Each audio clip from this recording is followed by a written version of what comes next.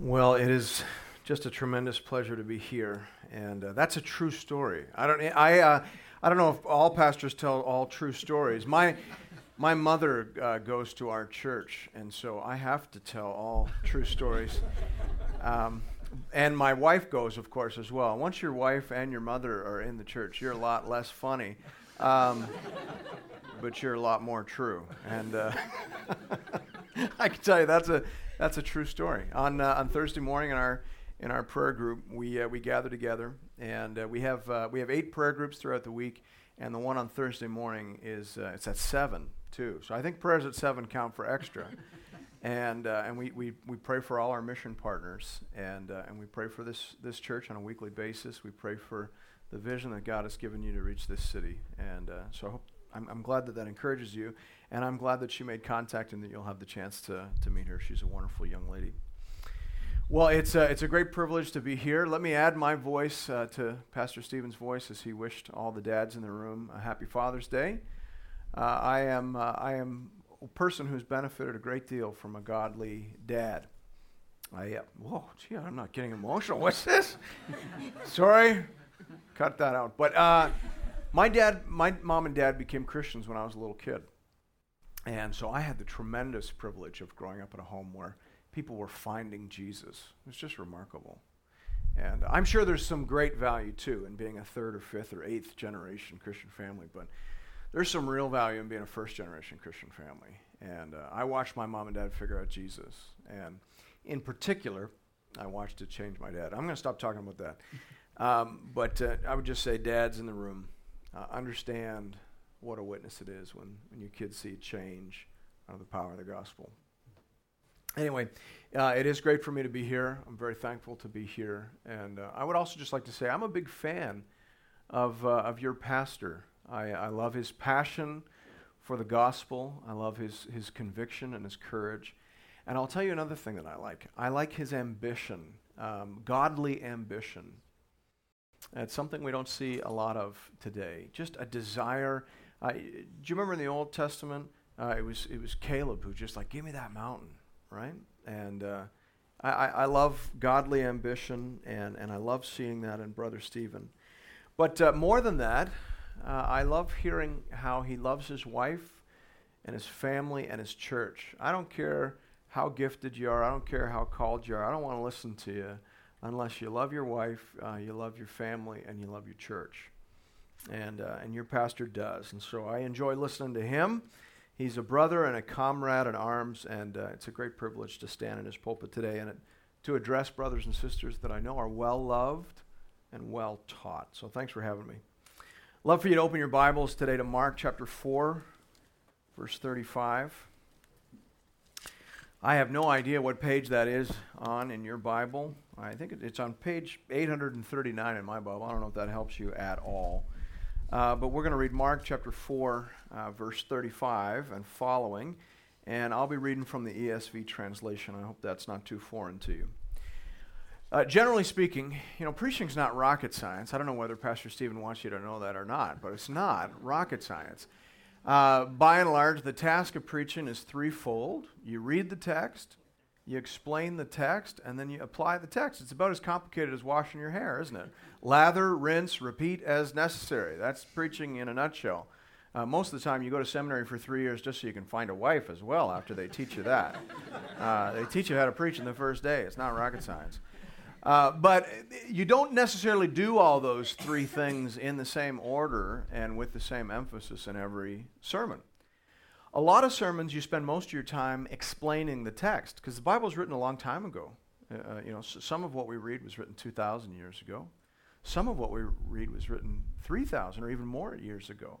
And so there's a lot of cultural distance that has to be spanned. You have to help people understand cultural idioms, nuances of language, and that takes a lot of the time. And then quite often, once you've helped people understand the text, the application is very clear, right? I mean, to be honest with you, the application for 90% of sermons is one of 2 things. Oftentimes the application for a sermon is, stop sinning. Sin is bad. It will hurt you, it will hurt your kids, it will hurt your neighbors, and it will rob God of glory. So stop it. Right? That's 50 or 60% of what, where a sermon should land. And then, of course, the other great application for Christian preaching is trust in Jesus. Jesus is wonderful, and he's everything that you need. That's the application between those two. That's the application for 90% of sermons. But every once in a while, it's the opposite. Every once in a while, you meet a text that isn't really complicated at all. The meaning is very clear, but the implications are past finding out. They're a lifetime in working out. And so it is here. The story that we're going to read this morning is one of the most beloved sermons, or one of the most beloved messages, or stories, I should say, in all of Christendom. It's not terribly hard to understand, but the implications are literally past finding out. They touch upon some of the deepest and most important aspects of the human life. So let's begin reading at verse 35. The text says this: On that day, when evening had come, he said to them, "Let us go across to the other side." And leaving the crowd, they took him with him in the boat, just as he was. Let me just explain that little phrase, just as he was. If you go back in context to the beginning of Mark 4, you see that Jesus had been teaching in a boat. He'd been teaching all day, so he was tired. If you know your pastor personally, you probably know he's a wreck on Sunday afternoon. I preach twice most Sundays because we've got our main campus and we've got another campus.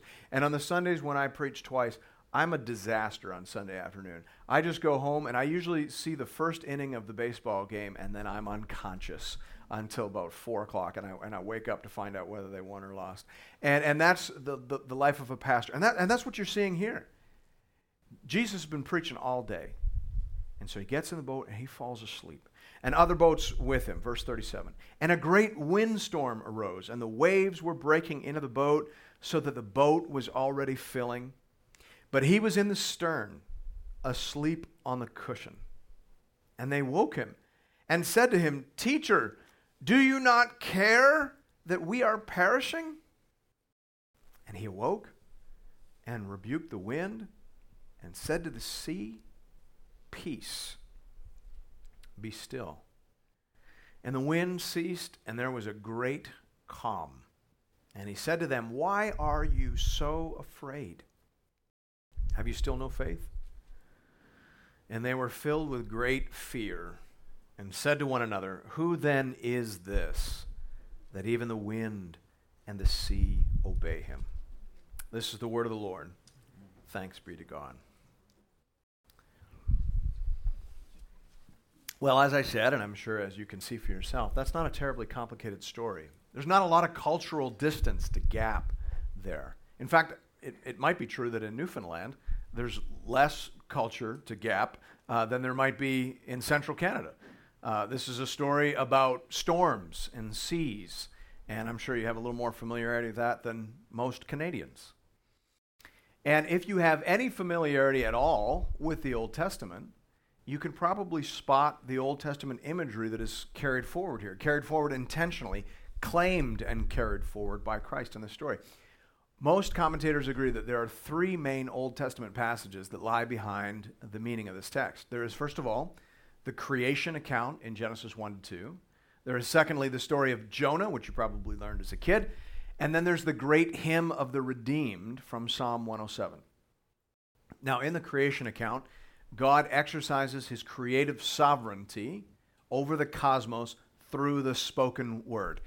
If you've ever heard Genesis 1 read in Hebrew, one phrase sticks out above all the others, and it's the phrase, Vayomer Elohim. I remember when I was working on Hebrew in seminary, I had Genesis 1 and 2 on my MP3 player on my BlackBerry. That tells you how long ago it was. And I used to go jogging through the woods, reciting out loud as it played in my ear, Genesis 1 and 2. I discovered that maybe running through the woods at night muttering in Hebrew is a great way to get shot. So I stopped doing that. But I still remember the prominence of that phrase, Vayomer Elohim. Then God said. It's everywhere. Genesis 1:3. And God said. Then God said. Vayomer Elohim. Let there be light. Listen. And there was light. Genesis 1:9. And God said, Vayomer Elohim, let the waters under the heaven be gathered together into one place, and let the dry land appear. And it was so. It goes on and on and on. Now, theologians refer to that as creation by divine fiat. God speaks, and the cosmos, creation, responds. Now, only God can do that. Only God can do that. More than that, I would say that being able to do that is definitional to what it means to be God. Right? If you ever meet someone who thinks they're God, ask them to speak something into being. And if they can't do it, give them a smack upside the head and tell them to settle down. Right? This is definitional to being God. All you have to do is read the first chapter of your Bible to figure that out. Now, the second Old Testament story that lies behind the story we're looking at today is the story of Jonah. You probably noticed a variety of similarities there. And as I said, if you went to Sunday school, I'm not sure what it is about certain stories, but there are certain stories that are kind of like required learning in Sunday school. I think it's because they look good on a flannel graph. And so you probably learned about this one. God called Jonah the prophet to go and to preach repentance to the city of Nineveh, which was the capital city of Assyria. And of course, Jonah the prophet didn't want to go because he knew that if he preached repentance and if the Assyrians repented, then God would be merciful, because that's what God does. And then he wouldn't destroy the Assyrians. And that's what Jonah wanted. Jonah hated the Assyrians. So he boarded a ship for a different place. He went in the opposite direction, thinking that he could escape the command and call of God. And so, of course, God kicked up a mighty storm in the Mediterranean. And the sailors in the boat immediately recognized the divine origin of the storm. And they cast lots in order to determine which of them had offended God in order to bring on this storm. And of course, the lot fell for Jonah, who was asleep in the belly of the ship. Jonah confessed it was caused by his sin. The crew threw him over and the whale took him in. It was the funniest sight you ever did see, to see old Jonah the prophet ride off in his new submarine. I cannot tell this story without remembering the poem about it that I learned as a little child. My dear friends, just listen to me and I'll tell you a tale that's as true as can be. It's better than the story of Daniel or Ruth. And though it sounds mighty fishy, it's every bit truth. You can forget that part. That's not significant. But perhaps you remember how the crew prayed over Jonah as they tossed him over the side of the boat. They said, O Lord, let us not perish for this man's life. Lay not on us innocent blood. For you, O Lord, have done as it pleased you. And so they picked up Jonah and they hurled him into the sea. And the sea ceased from its raging. Then the men feared the Lord exceedingly, and they offered a sacrifice to the Lord and made vows. So the point of that story is that God is sovereign over storms and over the seas, and he may use those things as he sees fit to direct his people towards their appropriate calling. You may want to file that away for future use. Third Old Testament passage that lies behind the story we're looking at today is found in Psalm 107. Now, this one's worth turning your Bible for if you can. It's on page 507 of my Bible. I don't know if that helps you or not. But we'll read verses 23 to 32. And I think you'll see the connection between the two texts. So this psalm, if you're not familiar with it, is sometimes called the Song of the Redeemed or the Hymn of the Redeemed. It's about how different people in different circumstances have experienced God's power and grace. The people in view here in verses 23 to 32 are sailors, those who go out onto the sea in ships, doing business on the great water. So listen to the word of the Lord. Some went down to the sea in ships, doing business on the great waters. They saw the deeds of the Lord, his wondrous works in the deep. For he commanded and raised the stormy wind, which lifted up the waves of the sea. They mounted up to heaven. They went down to the depths. You can imagine in your mind's eye the boat going up and down. Their courage melted away in their evil plight. They reeled and staggered like drunken men, and they were at their wits' end. Then they cried to the Lord in their trouble, and he delivered them from their distress. He made the storm be still, and the waves of the sea were hushed. Then they were glad that the waters were quiet, and he brought them to their desired haven. Let them thank the Lord for his steadfast love, for his wondrous works to the children of man. Let them extol him in the congregation of the people and praise him in the assembly of the elders. Are you seeing that? Now, you can't miss that. All right? In the Old Testament, only God, only Yahweh is sovereign over storm and sea. The text says, he commanded and raised the wind. People cried out to him, and he delivered them in their distress. He brought them to their desired haven after speaking and stilling the storm to hush. He brings them home. They give him thanks. Are you seeing that? I mean, these men that we're looking at in Mark 4, these disciples, they would have had that psalm memorized. They would have sung that psalm in church, and now they're living that psalm with Jesus on the Sea of Galilee. And that's why Mark ends the story with these words in the mouth of the disciples, verse 41, who then is this that even the wind and the sea obey him? Some questions are so obvious you don't have to answer them, right? The point is clear. If Jesus can do what only God can do, then who is Jesus? The answer is Jesus is God. He's the God of Genesis 1 and 2. He's the God of Jonah 1, and he's the God of Psalm 107. Therefore, let us extol him in the congregation of the people. Let us praise him in the assembly of the elders. That's what this story is saying. Jesus is God. He is Lord over storm and sea. Now, of course, that's the main point in any sermon you're going to preach on the Gospel of Mark. I don't know if you know this, but the Gospel of Mark is the first, generally speaking, scholars agree, is this first of the Gospels that were ever written. Most scholars believe that Mark invented the genre of Gospel. That's not to say he invented the Gospel. It's to say he was the first one to write the story of Jesus in such a way as to attempt to convince people that Jesus is God. He tells us that in the first verse. And that they should worship him as their Lord and Savior. And so that's going to be your main point in any sermon. And I'm sure you saw that. Right? As I mentioned, this is pretty straightforward stuff. It's pretty obvious. This is bottom shelf content, very accessible.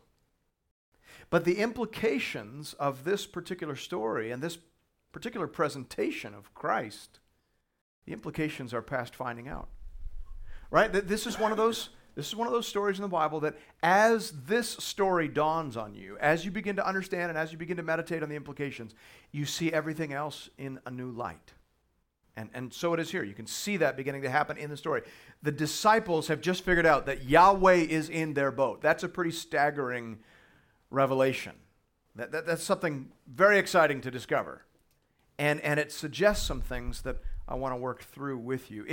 If God is in the boat with his disciples in the person of Jesus Christ, then what in the world does that mean? First thing I think you have to see is that having God in your boat doesn't mean that there won't be any storms in your life. I think that's the most obvious thing you have to see. I think that's the most obvious point in the story. I don't think that's necessarily the most significant point in the story, but it's the most immediate, it's the most obvious. It certainly jumps to mind. Jesus is Emmanuel, God with us. He is God come down to earth, and in the story, he is God with his disciples in the storm. That's wildly significant. In the Old Testament, there was no doubt that God was portrayed as being over the storm, that God is sovereign over it all. Think again about that Jonah story. The sailors knew, there was no shadow of a doubt. There was no openness theology on that boat in the Mediterranean that day. They all knew that God was sovereign over the storm. He wasn't up there in heaven, wringing his hands going, what is going on with the weather down there? Perhaps I'll No, he wasn't intervening. He was ordaining. Do you notice how nobody questions that? Nobody finds that complicated? They understood this is a storm from God. God is over it. When the lot fell for Jonah, they called him up on the deck and they asked him what he had done. And he said, I'm a Hebrew, and I fear the Lord, the God of heaven, who made the sea and the dry land. Then the men were exceedingly afraid, and they said to him, what is this that you have done? For the men knew that he was fleeing from the presence of the Lord because he had told them. They're all like, you idiot! You worship the God of heaven who made the sea, and you thought it might be a good idea to run away from him by getting onto our boat? What is wrong with you? Where can you go and hide from the God who made the heavens and the earth and who rules over storm and sea? What in the world were you thinking? Right? These men knew that God was sovereign over the sea. They knew he was sovereign over the storm. But here's what we learn in the New Testament. He is not just over the storm, he is in the storm, in the boat, with his disciples. And that is a new thought.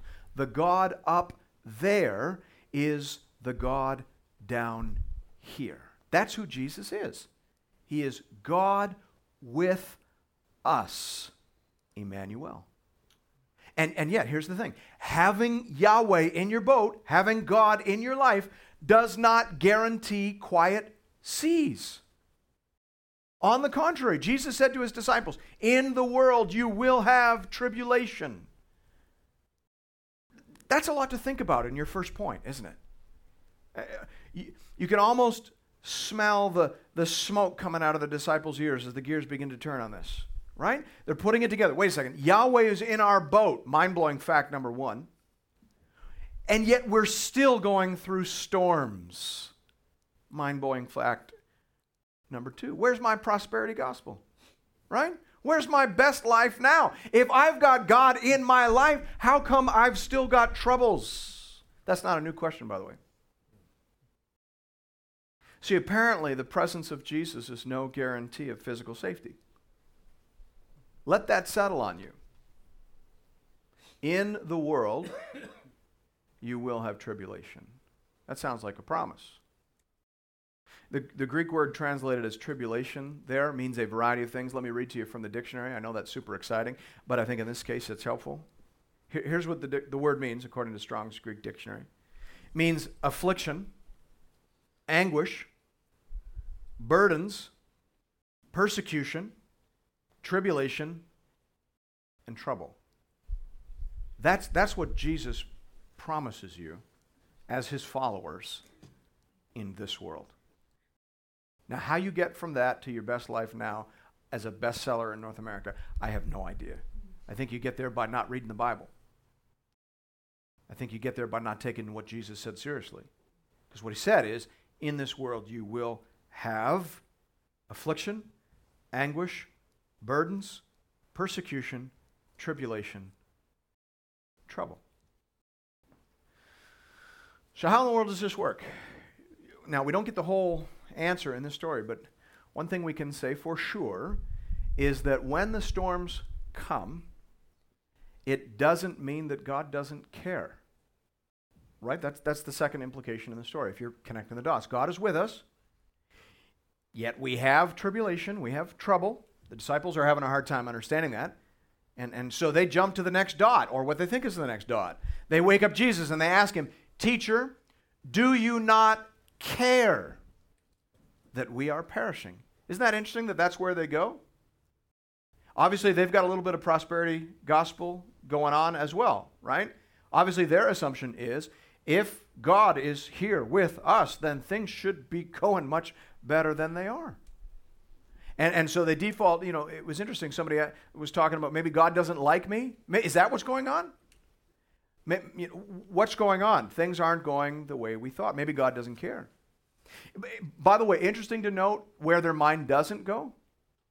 Their mind doesn't default to asking maybe if God's not sovereign, which is interesting because there's kind of two ditches. When you lose the road on this, there's kind of two ditches you can end up in. One is if you're inclined to prosperity gospel theology, you could say, well, maybe God just doesn't like me. Because if he did like me, I'm sure I'd be richer and healthier and happier than I am. But the other ditch you can fall into is the ditch where you start actually thinking, maybe God's not in charge. Maybe God's not sovereign. Maybe there's a good God up in the heavens wringing his hand, and he just can't believe how many bad things the devil has managed to work into your life. But of course, that doesn't square with the scriptures either. It's just interesting to notice nobody goes there in this story. None of them question the sovereignty of God. They all know God is powerful. But when trouble came, they did wonder whether he cared.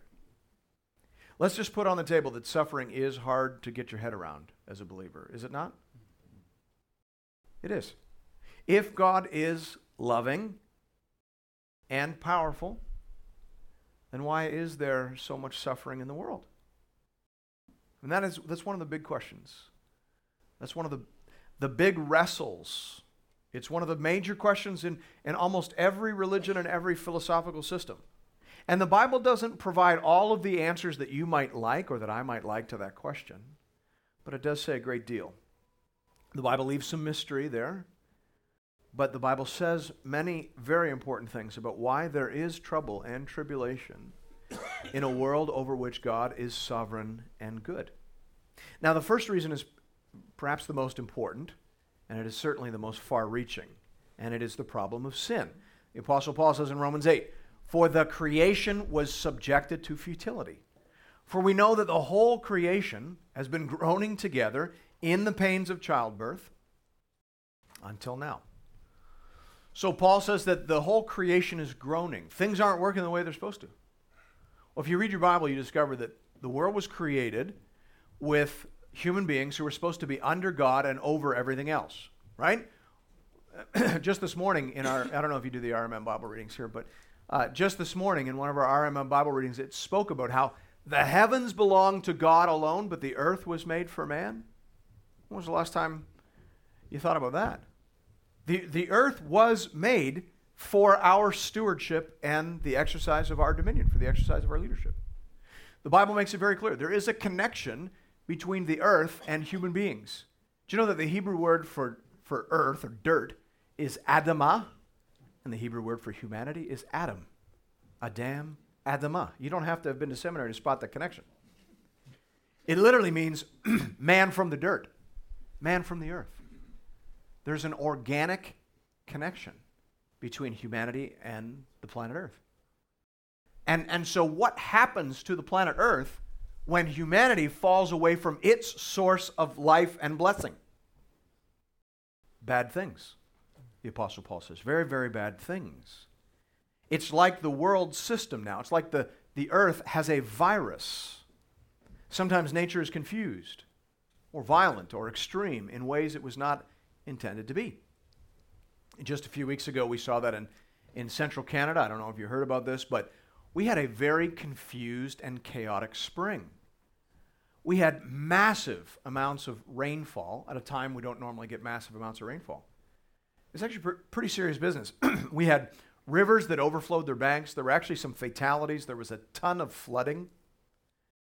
People were trying to figure out what in the world is going on. Now, of course, one of those answers has to be that all creation is groaning. There's a virus in the system. And a lot of suffering can be attributed to that reality. However, that certainly does not account for all suffering. The Bible says a great deal about this, but we can't go into all of it. But let's at least take a look at a couple of verses from the book of Job, which is, of course, a treasure trove on suffering. In chapter 37, we read this. He, speaking about God, loads the thick cloud with moisture. Right? So where does rain come from? One answer has got to be comes from God. The clouds scatter his lightning. They turn round and round by his guidance. What does that sound like? Sounds like hurricanes and tornadoes, doesn't it? To accomplish all that he commands them on the face of the habitable world.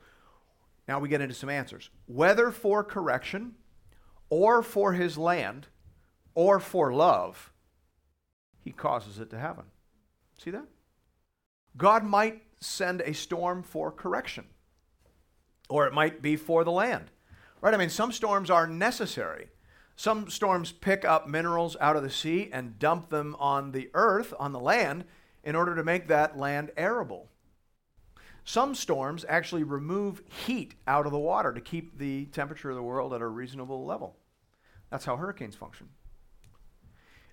There are some parts of the world that depend entirely upon the water deposited by monsoons. I do a fair bit of mission work in India. And in India, there are entire regions that do all of their agriculture from the water deposited by monsoons. They don't have any natural groundwater. And they have huge reservoirs, man-made reservoirs. They dig out these huge, basically they look like man-made lakes. If you visit it sometimes a year, they're completely empty. And if you visit at other times of year, they're completely full because they have these massive monsoons that dump a year's worth of water that they then use for irrigation. So could be for that. Or it might be for love. God may have purposes of mercy in the storm. Book of Job speaks about that too. Job 36:15. He delivers the afflicted by their affliction. Have you ever heard that before?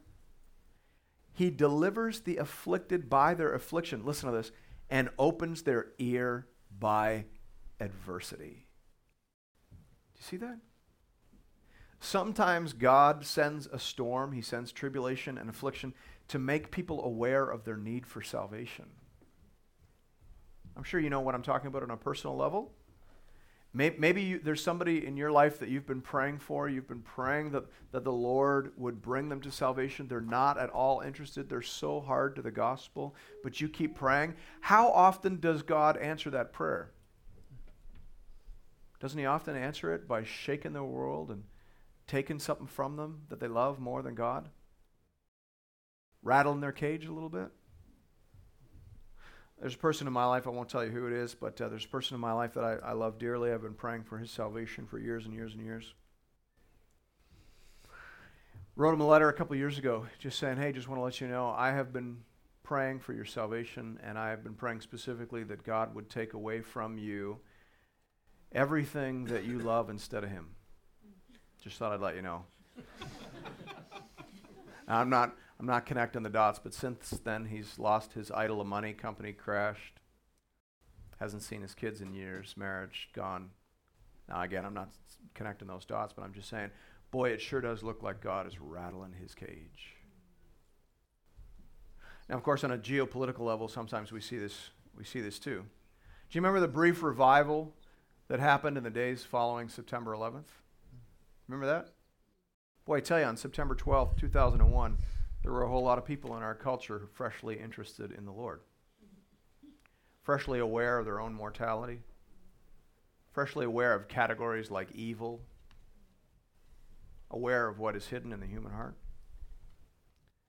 Feeling unsafe, a little less secure. Tribulation is often the gateway to salvation. And it is, in that sense, an act of love.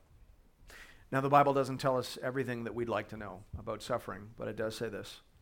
The presence of suffering and trouble, of wind and storm, in a world over which God is sovereign and good, and in which Jesus is Lord, does not prove that God doesn't care. Whatever it means, it does not mean that.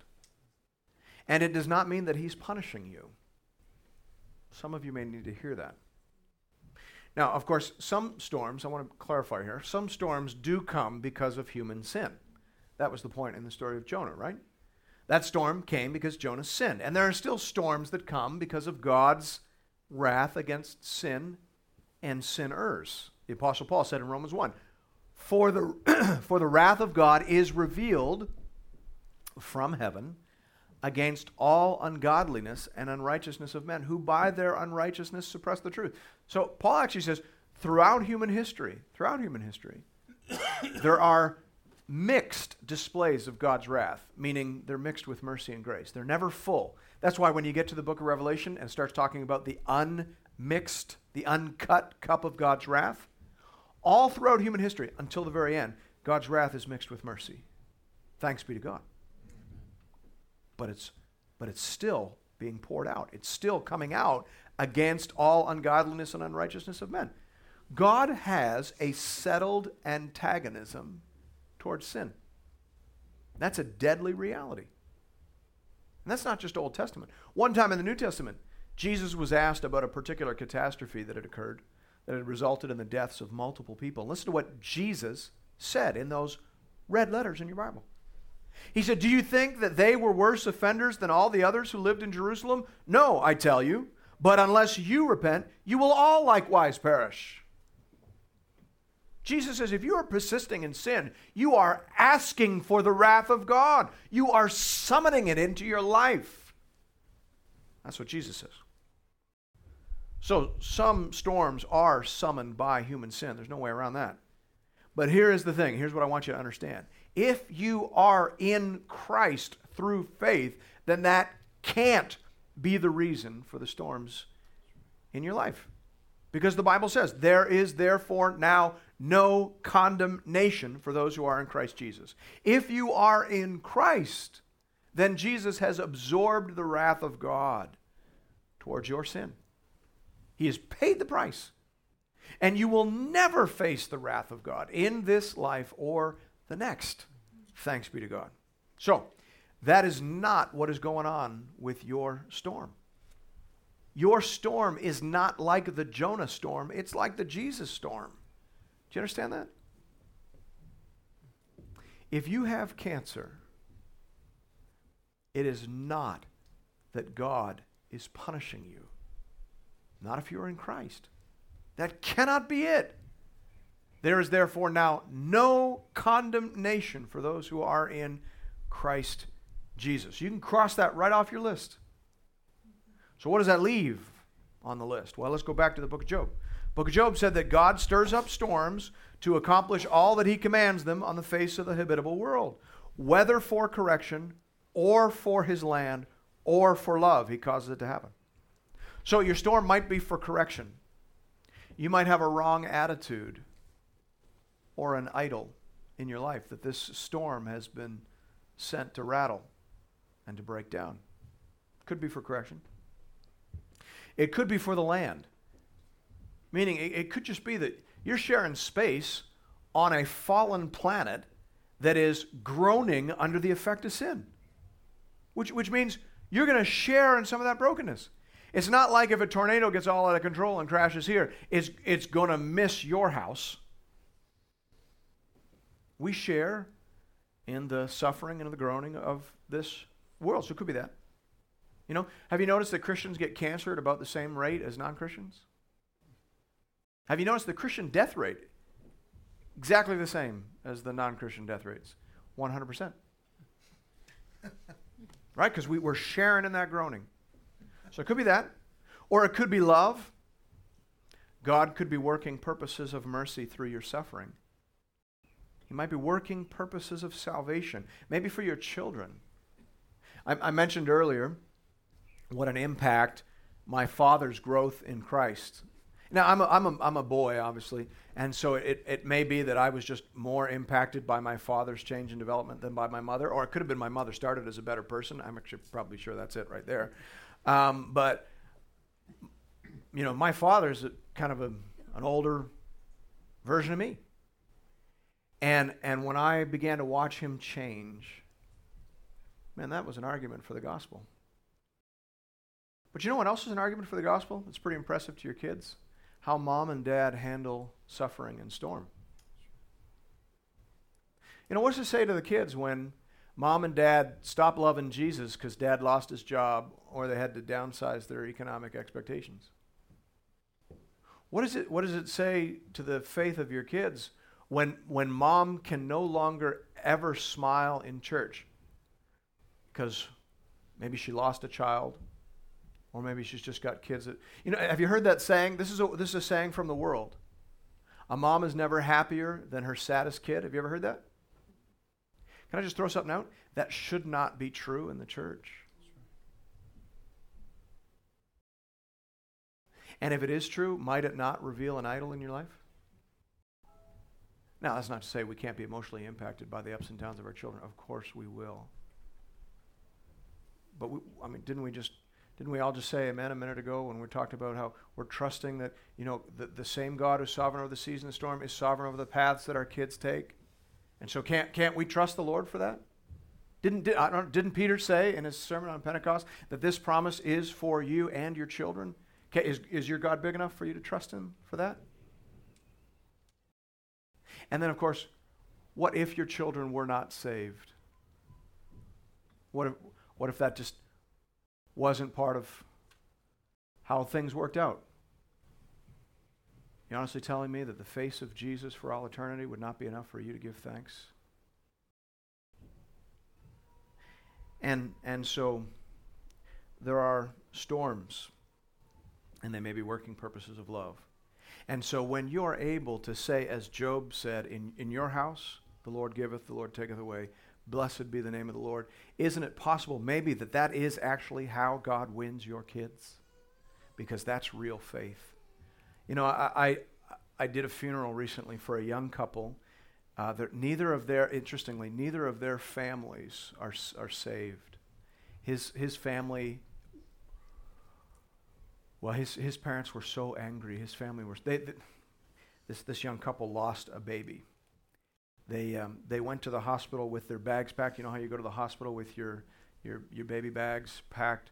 They got to the hospital. They were so excited. Everyone's out in the waiting room, and she gave birth to a stillborn child.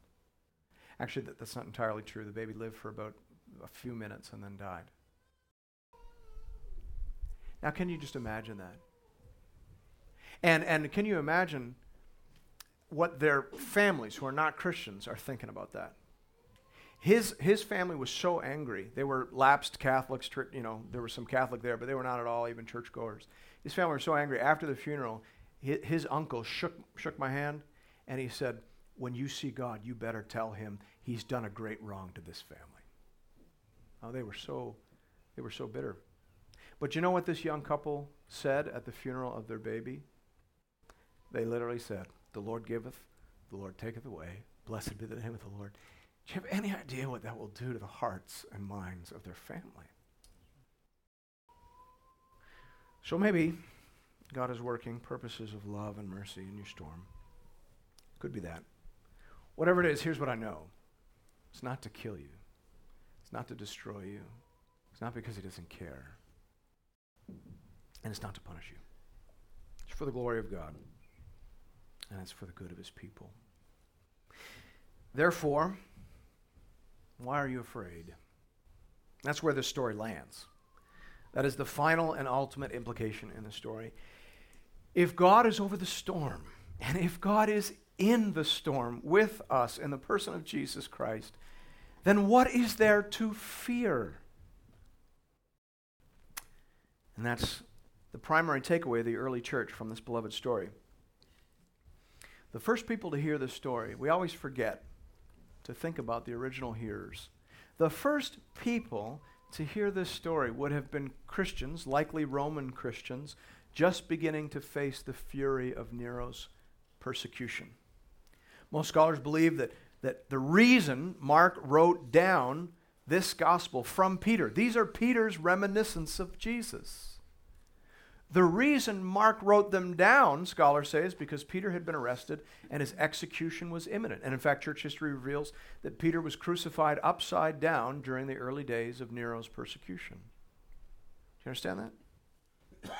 This gospel, this story, was written in the storm. Listen to what William Lane says about this passage. I love this. He says, very early on, this incident was understood as a sign of Jesus' saving presence in the persecution which threatened to overwhelm the church.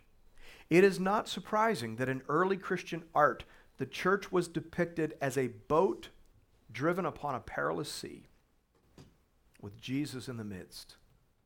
There was nothing to fear. Isn't that beautiful? Can't you picture that in your mind's eye? The early church saw a storm coming. But this story reminded them that God was sovereign over the storm, and God was with them in the storm. And he would not let their little boat be overwhelmed by wind and wave. He would not let them perish. Even during the season of greatest trial and greatest tribulation, God promised to limit the storm and moderate the waves for the sake of his elect. Jesus said that. He said, "For in those days there will be such tribulation as has not been from the beginning of the creation that God created until now, and never will be." Listen, "And if the Lord had not cut short the days, no human being would be saved. But for the sake of the elect, whom he chose, he shortened the days." Don't you see that? God knows how much the boat can handle, and he will not allow it to perish. The boat will float.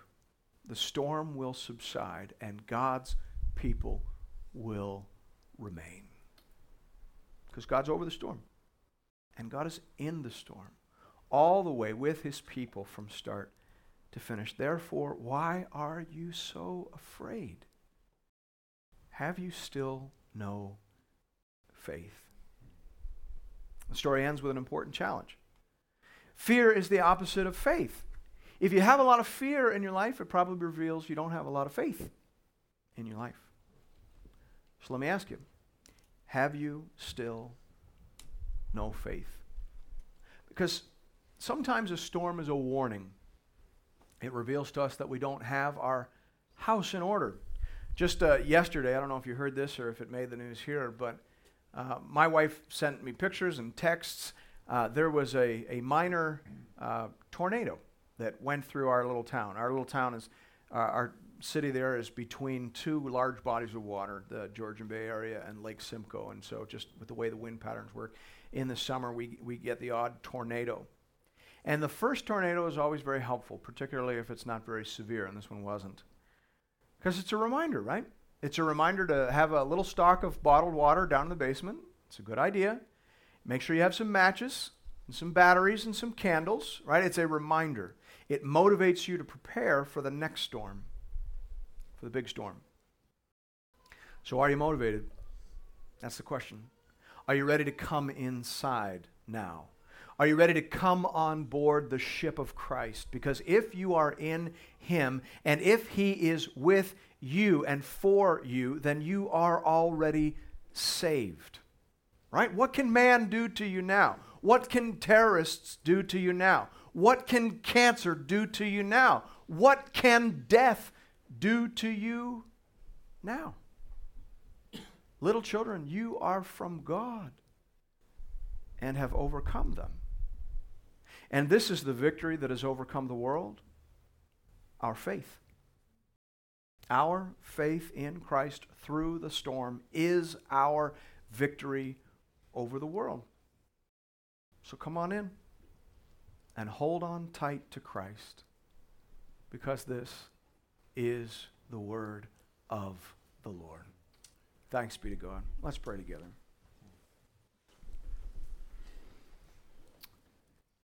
Our Heavenly Father, we want to thank you for who you are. We thank you that you are God in the heavens. We thank you that you are sovereign and that you are good. But Lord, we cannot help putting the greatest emphasis in our praise and thanksgiving on the fact that you are also Emmanuel, God with us.